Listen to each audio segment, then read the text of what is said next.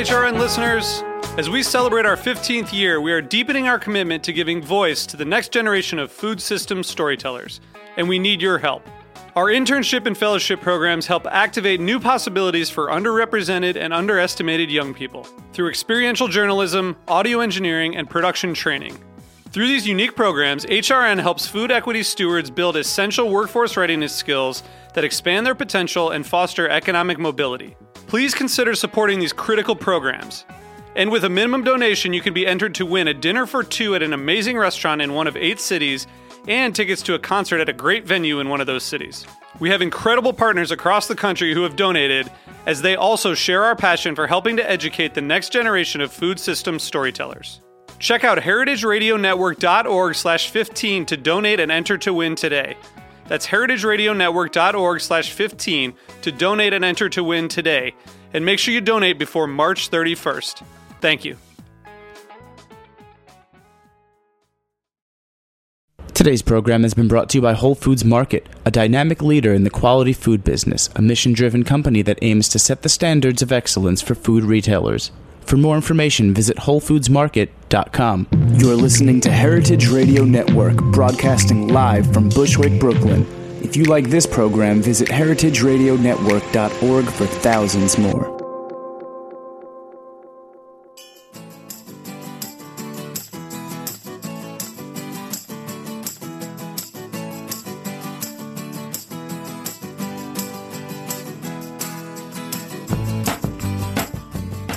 Good morning. You're listening to In the Drink on heritageradionetwork.org, coming to you from the shipping container at Roberta's Restaurant here in Bushwick. I'm your host, Joe Campanelli, and I'm extremely excited. I know I say this every week, but I am actually legitimately extremely excited today to be here with Maxwell Britton. He's the bar director at Maison Premier, and for those of you who don't know Maison Premier, it is I think of it as my favorite cocktail bar in the city, but it's quite a bit more. It's in Williamsburg, right on the stretch of Bedford, where it's kind of the heartbeat of a lot of the most exciting things going on in the city right now in terms of food and cocktails. Also, just an incredible raw bar program. I can think of nothing better than sipping one of Maxwell's cocktails and eating their huge selection of oysters in the afternoon, which would be incredible. But also, they just recently introduced a dinner menu, and the wine list is consistently surprising, just chock full of not only champagne and about 15 different muscadets, but a huge selection of really cool wines. Maxwell, thank you so much for coming back to Heritage Radio Network. Absolutely. Thank you for having me. I appreciate it. So when you go into Maison Premier, it brings you into another time. I don't know if this time actually ever existed, but I like to think that it did. There's a really unique feel and a unique vibe to it. And I know you're one of the founders. Can you tell me kind of how, like, where did this exist in your brain to create this? And tell us a little bit about what kind of vibe you tried to create at Maison Premier. Okay, that's. I'll do my best to do justice to this answer. I think I can't really say that there is one single concept that sort of equates to what Maison Premier is. I think that what we have is something that's inspired by a series of different experiences. We are definitely trying to have a certain focus so as to not be, scattered about, who we are. I think that there's definitely a very firm identity that you'll find when you come to Maison Premier. And it's sort of a composite of New Orleans and Paris and New York. And obviously, if you've been there, you can tell that it's definitely inspired by days gone by. It's definitely a turn of the century. And there's a lot of different elements that make up for what it is. And for some of us that developed Maison Premier, a lot of us have a relationship to New Orleans. For me, it was moving to New York City when I was 18 years old. I took a train to New York from Arizona, and I had a 12-hour layover in New Orleans. And for those 12 hours, I thought maybe I was moving to the wrong city. And it was pretty amazing. And every single summer since then, because I did move in the summer, I've gone back to New Orleans each summer. And then in 2010, I met two guys named Christoph Ziska and Josh Boise, who were trying to open up a New Orleans-inspired bar. And I had already my relationship with New Orleans, and they had their own separate relationship. They had already been running a French brasserie in Williamsburg, which is still around, called Le Barricou.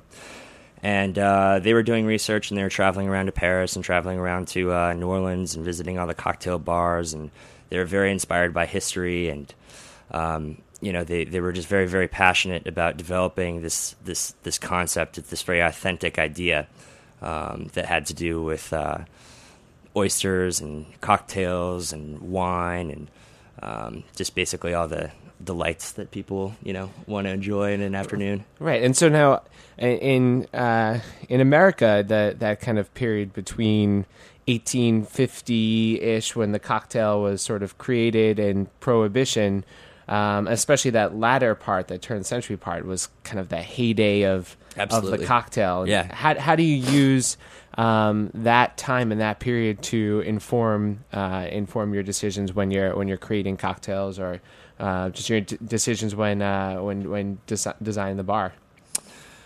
When we first opened, we had only 8 cocktails on our menu. We opened up at 9 p.m. on a Friday night 2 years ago, almost to this date. And it was basically just a bunch of different cocktails that I kind of put into what I call like the forgotten cocktail category. Most of them were all New Orleans originated cocktails. Things like the Obituary and the Old Hickory. These cocktails are, unlike things like the Sazerac or maybe the Hurricane and the French 75. I was really trying to find things that people didn't know about, but that were still very much historically driven. And that's kind of how I started out. I wanted to go with classics, and then, some of the originals started being kind of inspired by classics. And then as we began to move forward, we didn't want to lose sight of the vision of what the bar was all about. But we certainly were all about being aggressive. Just because, we were trying to be old-timey didn't mean that we couldn't be relevant. And that was kind of a really big, really important thing for me. Like, it's not, for us, it's not an act. We're very, very sincere about what we do. And, the way, our whole lifestyle, everything about, the way that we present ourselves and our products is very close to our hearts. And tell me a little bit about how you present yourselves, because you go in there and everyone is dressed extremely well. Even this morning at 10 a.m. in Bushwick, not only you're a handsome gent, but very well dressed one at that. Please do tell us a little bit about how your personal style. About your personal style. Sure. Yeah. That's definitely, another element of who we are.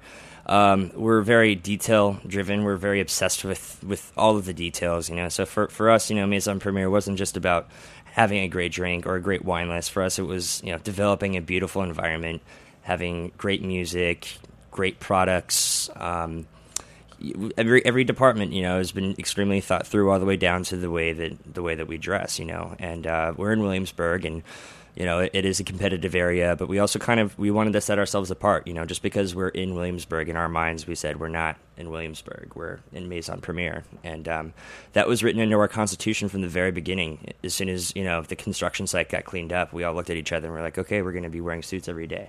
This is how we're gonna do it. And it's become a very big part of our culture, and that's kind of how we sort of identify ourselves at this point. I mean, you go in there and it's, all right, these guys are taking what they're doing very seriously, but it's a lot of fun at the same time. Oh yeah, no, oh my god, which is a great combination. Oh yeah, I mean, I don't think it wouldn't be fun if it would not be. I don't think that we would do it if we didn't like being in suits. If we didn't enjoy it, if we didn't like kind of competing for each other's attention. Like, hey, check out this new set of suspenders I got, and the whole staff kind of gets into it at this point. And you kind of have to make it that way, especially like these days in contemporary, restaurant industry. Like 40 years ago, that would a busboy going to work with a suit on was a pretty normal thing. But these days, trying to get somebody just to tie their knot the right way, can kind of be tooth wrenching. And so, we try to make it, a part. We try to make it a fun part of our culture. It's not supposed to be, it's not supposed to be too serious. And so, what were some of the books that you were reading when you were doing research? Well, most importantly, Arthur C. Clisby's book, New Orleans Drinks and How to Mix Them. That's where I found a lot of great cocktails, things like I said, the Old Hickory, the Obituary, the Wassail Bowl, the Creole cocktail. That was, I had known a little bit about some of these drinks, but when I was really digging deep to find, a lot of New Orleans driven drinks, and and then to kind of like expand on that, I think that before I even started, researching on these books, me and the owners, we sat down with each other and we decided to talk about what New Orleans actually meant to us and what that represents. And, we all agreed that for us it was, there was a Caribbean influence, there was a French influence, and there was a Spanish influence. And so that actually leaves a lot of room for a lot of creativity. And it's really cool because it kind of works all under this one umbrella. So, like with Spain, we can work with sherry. With France, we can do muscadet and champagne, cognac, armagnacs, vermouths, aromatized wines. And then in the U.S., we can do, whiskey. And then in the Caribbean, we can do rum. And so, there's all these, it's pretty much everything that, I could have ever wanted in developing a concept, because I don't want to be too old school. I don't want to be Fugazi. I want to have Fugazi. Yeah, love it. I mean, you go to a lot of these places and you see these guys with their handlebar mustaches and suspenders, and I don't think they really understand what they're doing or what it really is. I'm not against that, but there's something that's fake about that approach to me, and I want to be sincere about my approach. And so, I get to have some of that old school stuff, but like things like like I was saying with the Caribbean rum, like tiki is a very relevant thing these days. I think obviously like the wine culture is very growing, especially like small growers, and so that gave me the chance to become really acquainted with grower champagnes, and got me able to try out some like really unusual vermouths. And so, and that's definitely a part of kind of like the competitive nature of bar culture, especially in New York and probably internationally. But I feel like especially here in New York, it's all about finding, that rare thing, that one thing that nobody knows where to find, or, how did you come across this, or this, super interesting, artifact, from some part of Spain, that you're putting into your cocktail. And so, with all those different, with that conglomerate of, regions, we were just able to do so much, and it somehow they all just work really well together. And where are you looking to find new spirits, new ingredients? How do you find these things? Luckily, a lot of the great reps that work with Maison Premier know that we're very rigid in our taste, and so they don't. Nobody. I'm one of the lucky bar directors that I don't have too many people kicking my door down trying to get me to buy, some crazy Stoli chocolate raspberry vodka. Right. Yeah. I'm very fortunate. I get a lot of really. I've actually had someone try to sell me Stoli. Like, do you know where? Like, this is. Yeah. No, you know where you're standing right now? No. Thank you. It's okay. Yeah. Like for example, there's this one guy who's great. His name's Nicholas Palazzi. You probably know him. Oh yeah, Nicholas Palazzi's great. He's really cool. Like he's all about the cause. He's just brought us so many cool things. 20-year-old Pinot de Charente and exactly amazing like tiny producer cognacs and armagnacs. Yeah. Yep. All sorts of cool stuff. Yeah, I mean he definitely introduced me to Pinot de Charente. That was a really really great. New thing for me to try. That's one great example. He's brought over some really good armagnacs. I don't know if you know like the Paul Beau cognacs. Those are really cool. Even in our wells, we don't have like super expensive stuff in our wells, but we try to find even like grower cognacs to put in there. Mm-hmm. We're always trying to make our wells just a little bit different from what you might find in a lot of different cocktail bars in New York. And I think that was definitely a part of our development as well. Was we were going to so many different cocktail bars in New York and other parts of the country, and we noticed that there was a lot of trends in their back bars and in their wells. And it's not that those products aren't good; all of them are great, But we were really trying to get a lot of things on our shelves that most people have never seen before. And obviously, absinthe is a really big part of that, and you'll see that when you come into Maison Premier. You'll see when you look at that back bar that there are a lot of bottles that you probably have never seen before. Yeah, and I mean, your absinthe list is the best the most interesting, most varied that I've ever seen, and I imagine that comes from the inspiration of Parisian cafe culture. Absolutely, yeah, absolutely. I don't know if I have time before our break for me to yeah, I was waiting until after. So let's take a quick break, and then I want you to tell us all about your interest in absinthe. So cool. Awesome. Stay tuned for more of In the Drink with Maxwell Britton on heritagenetwork.org. You're listening to IDID by Obesity on heritageradionetwork.org.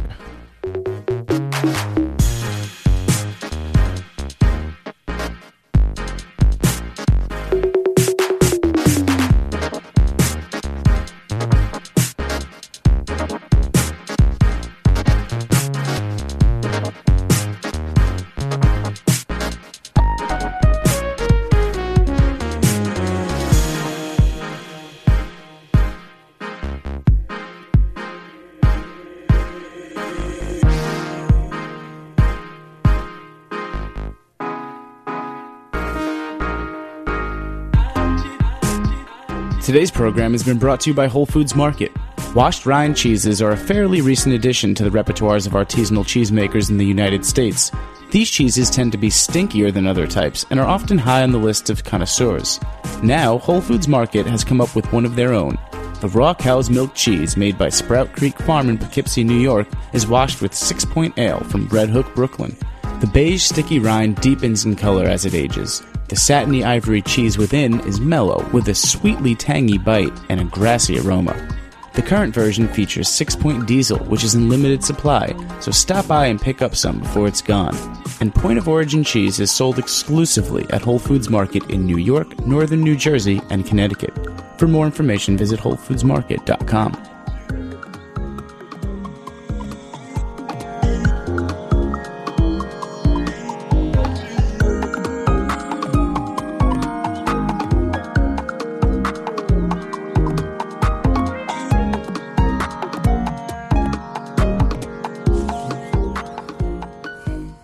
And we're back on In the Drink on heritageradionetwork.org.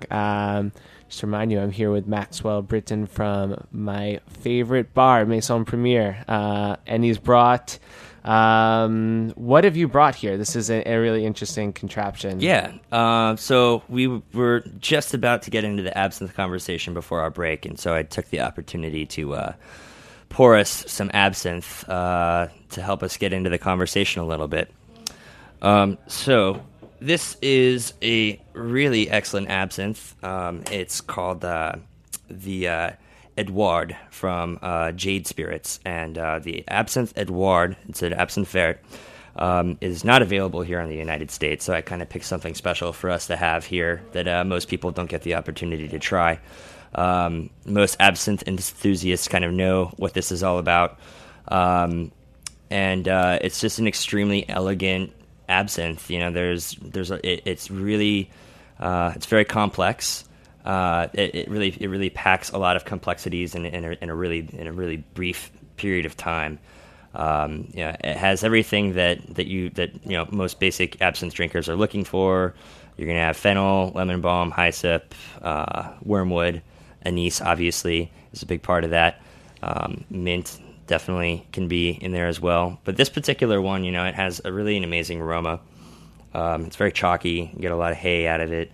I find that, like with some of the more superior absinthes, especially from Europe, that they tend to even have this almost like pine herb flavor going on with it, that you really don't find. I feel like that it's sort of like a whole another echelon of superiority, compared to some of the other domestic absinthes that you might have.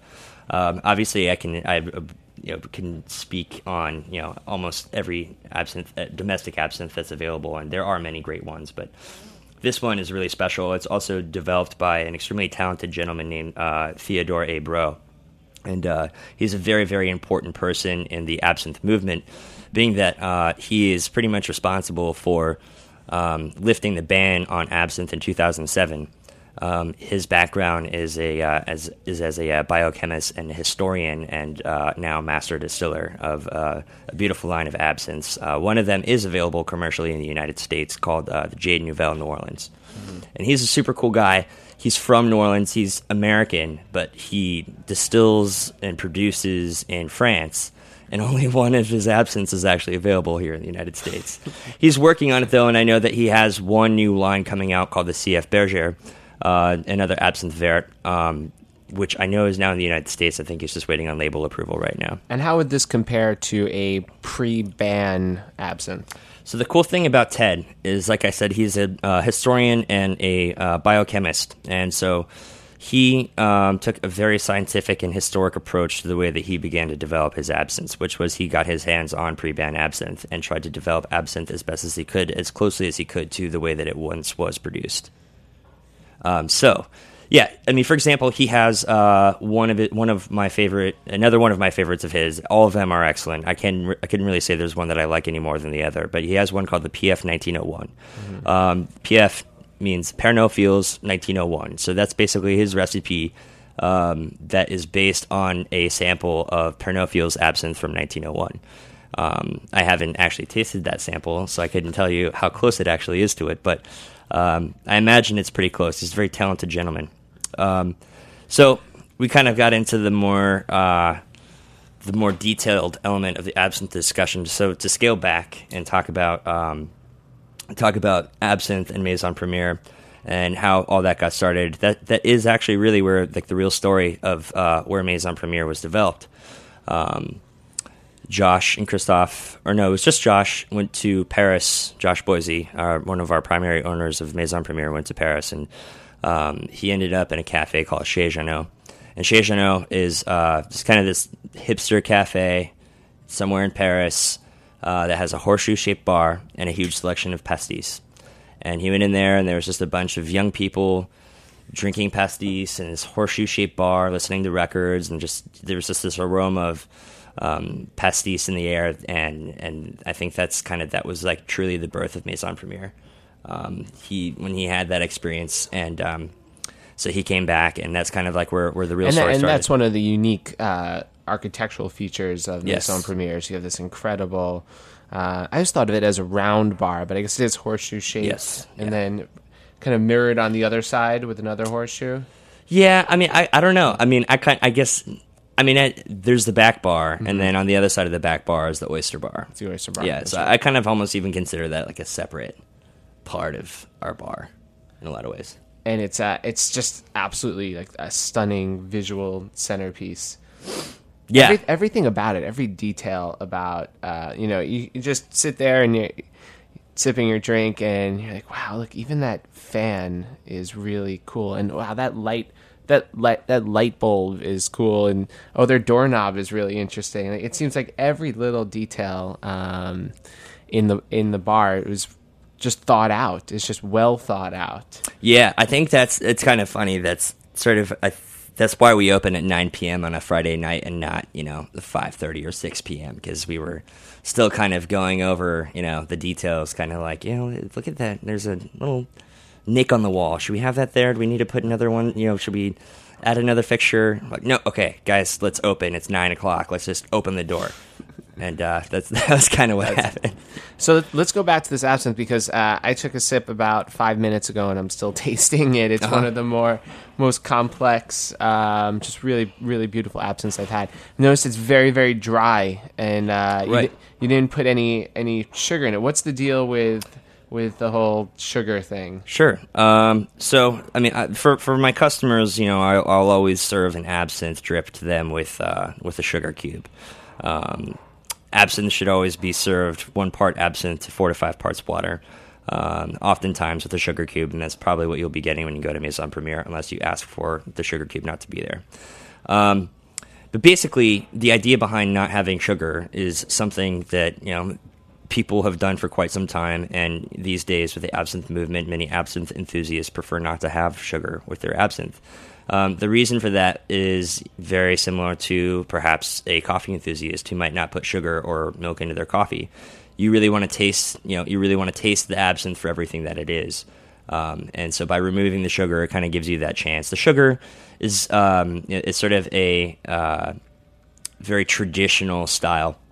The part of the reason why it was developed was to sort of take off the edge from the bitterness of the wormwood. Another reason kind of has a little bit to do with females in the days when absinthe was drank very widely in France, where females actually preferred to drink absinthe over a lot of other spirits at the time. They felt that it left a more pleasant smell in their breath over something like, say, cognac or armagnac. But what they didn't like about it was that it was a little bit too bitter for them. And so that's kind of how the sugar cube kind of got incorporated into it. And everybody knows how influential women are. And so that's kind of how that came about. You get the feeling that turn the century, people just like things sweeter than we do now. I've tried to recreate some older cocktail recipes and I've just been, whoa, that is extremely sweet.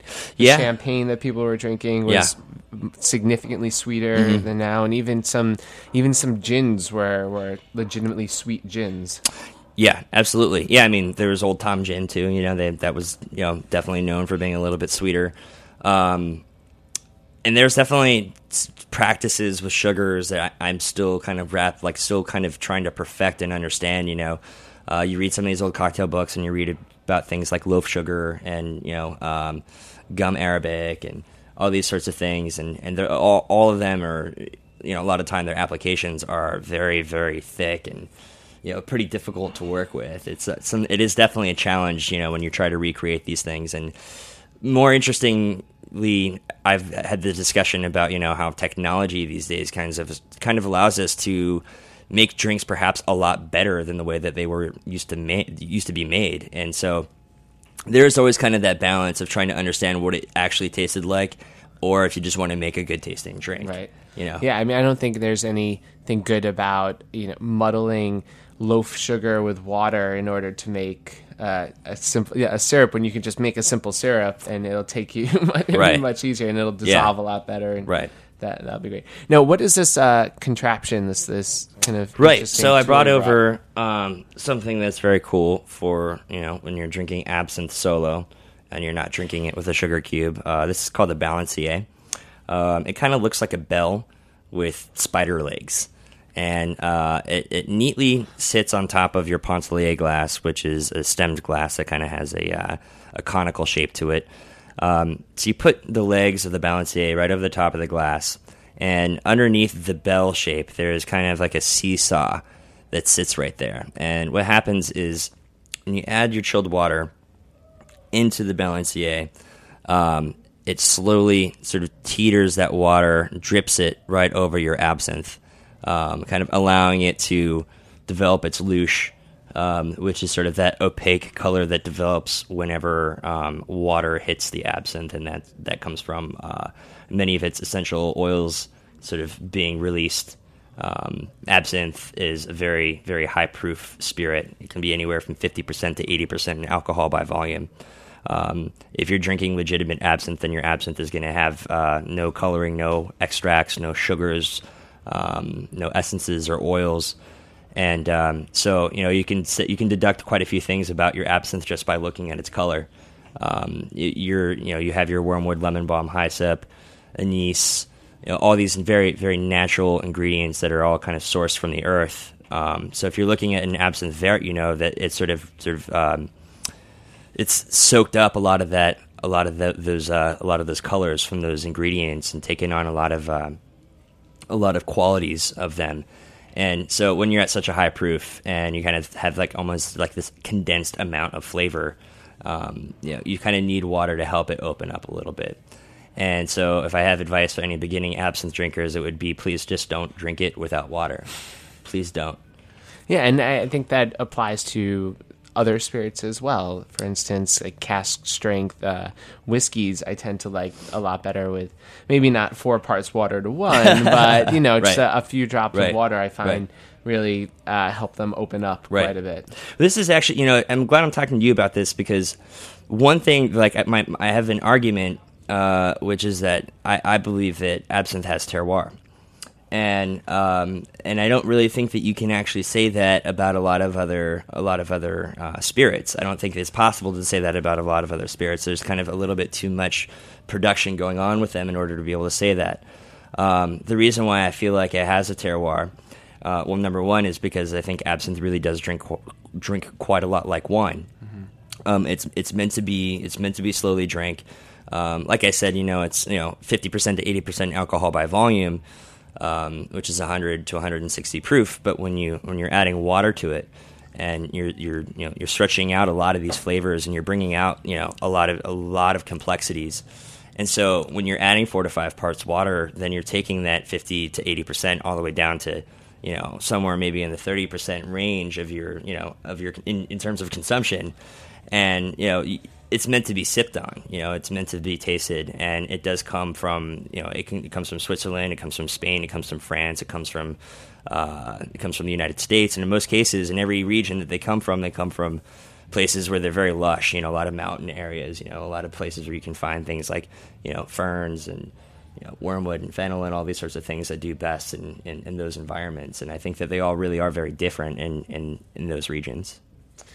Yeah, I mean, I completely agree with you saying that absinthe forces you to slow down. There's something about it where you don't want to drink this quickly. You want a small sip and then to think about it, and it forces you to slow down and consider really what's going on in the glass, which I think is a great thing, and we should be doing that with anything that is well made. The idea of absinthe having terroir is a really interesting one, and one that I've never really considered before, but sipping it, especially one that's made in France, and having it bring me back to a place I've never been before. Having, I sip this and I just think about a turn of the century Parisian cafe with women smoking long cigarettes and people just vehemently discussing the politics of the day. It brings me back there in a way that I find that when wines are really great, when wines are very terroir specific, they transport you to a place, a specific place. It's that idea of terroir is that it has a somewhere-ness to it. And I could totally agree with that. I see where you're coming from 100%. The one spirit that I would say I think does have terroir is a single malt Scotch whiskey. I think that those you really do see regional differences. Absolutely. And then especially when you have peated ones, that peat only grows right there, and that peat it flavors the Scotch, and absolutely. I think those have quite a bit of terroir. Sure, yeah, or even how far inland you are, how close you are to the water, all the subtle nuances from the salt and the wind and all that sort of stuff is definitely really influential in the way that Scotch is done. I'm not a Scotch expert though. No, I don't claim to be either, but I do enjoy drinking them. It looks like we have to finish up. I have so many more questions for you. I think you know by now that I'm just such a ridiculously huge fan of what you guys do.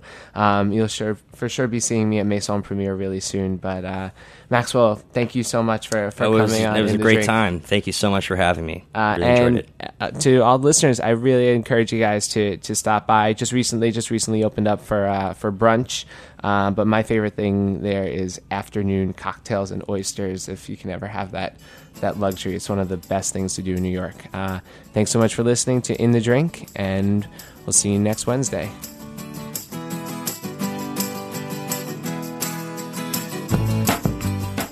Thanks for listening to this program on heritageradionetwork.org. You can find all of our archived programs on our website or as podcasts in the iTunes Store by searching Heritage Radio Network. You can like us on Facebook and follow us on Twitter at @heritage_radio. You can email us questions at any time at info@heritageradionetwork.org. Heritage Radio Network is a nonprofit organization. To donate and become a member, visit our website today. Thanks for listening.